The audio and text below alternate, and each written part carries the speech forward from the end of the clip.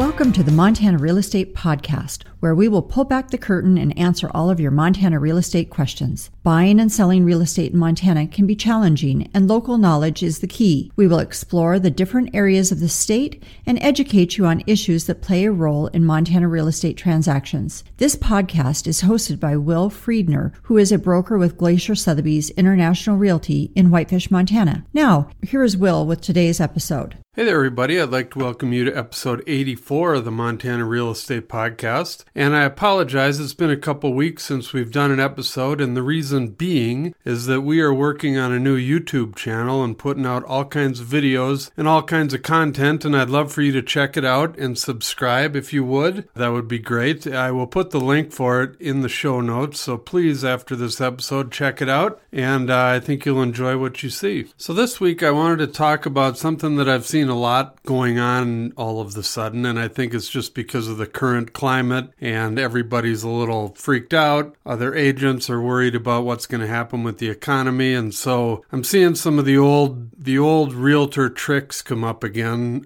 more often than I have lately, and I'm just going to go over a couple of them with you and tell you what people are saying. And some of these agents are giving real estate agents a bad name, and I mean, that's nothing new, but like I said, I've just seen it a lot more recently, and I think it's because of the current climate. And the one example I want to talk about is, so I sold a piece of property to a friend of mine, a client I've had for quite a while, and he started building his own house. He's built a couple spec houses in the past, but this house was going to be for himself. And as he was out there one day, another agent came by and told him that they have all kinds of clients from out of state that because of the coronavirus, they want to move to Montana, and that there would be no problem getting $700,000 for this particular house, even though it wasn't done. So my client called me and told me that and said, geez, I would definitely sell it if that's what things are going for. Well, I mean, yes, there is a demand for more people to come to Montana right now after all of this virus thing is settling down. But I mean, this is crazy. I looked at some of the comps around the area. There's no way that someone's going to pay that kind of money for this particular house and the floor plan that he was building. It just didn't. It was basically, it came out to $200,000 more than what the market is in that area. And so what I did is I looked at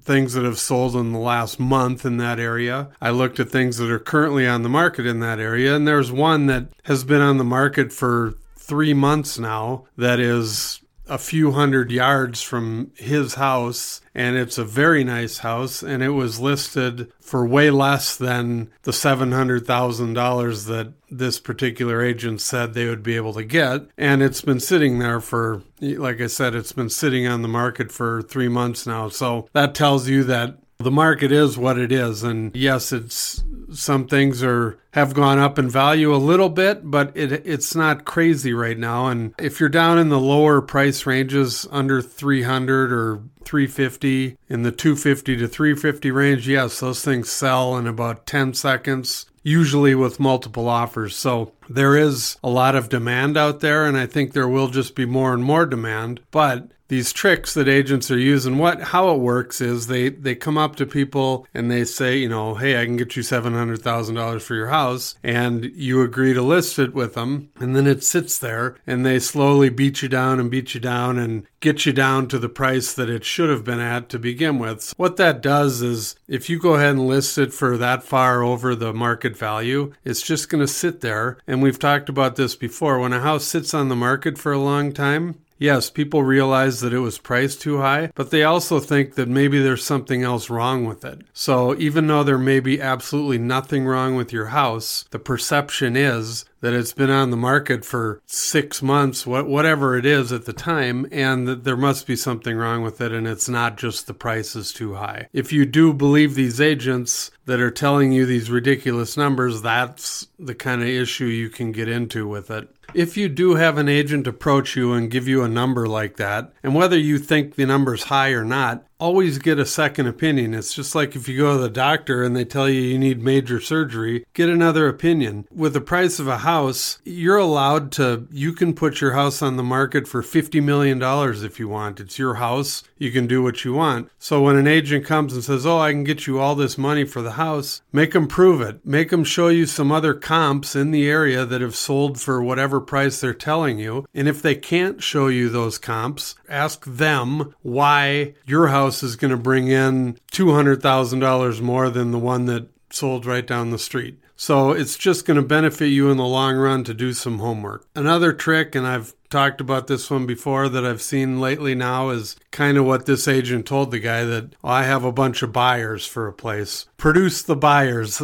Tell them that you can feel free to take a tour, and if they want to make an offer, I'll sign a one-time listing with you. Make them prove their story, whether it's the price of the house or whether they have a bunch of buyers. Just make sure that before you sign any paperwork or do anything, get another opinion and make that agent prove that they do truly have buyers, because that trick, that's the oldest one in the book. I've got some buyers for your house. You go ahead and sign the paperwork, and suddenly those buyers that they had have disappeared or they bought something else. So just be careful with all the competition that's out there right now, and with the concern that everybody has about what the economy may or may not do. Just protect yourself. Get more than one opinion before you sign anything, and just do your homework. It's only going to help you out in the end. If you have any questions or you'd like to find out what your house is truly worth, feel free to contact us. Our information's at the end of the show. And also check out our new YouTube channel. The link is at the end of the show as well. And with that, we will see you next week.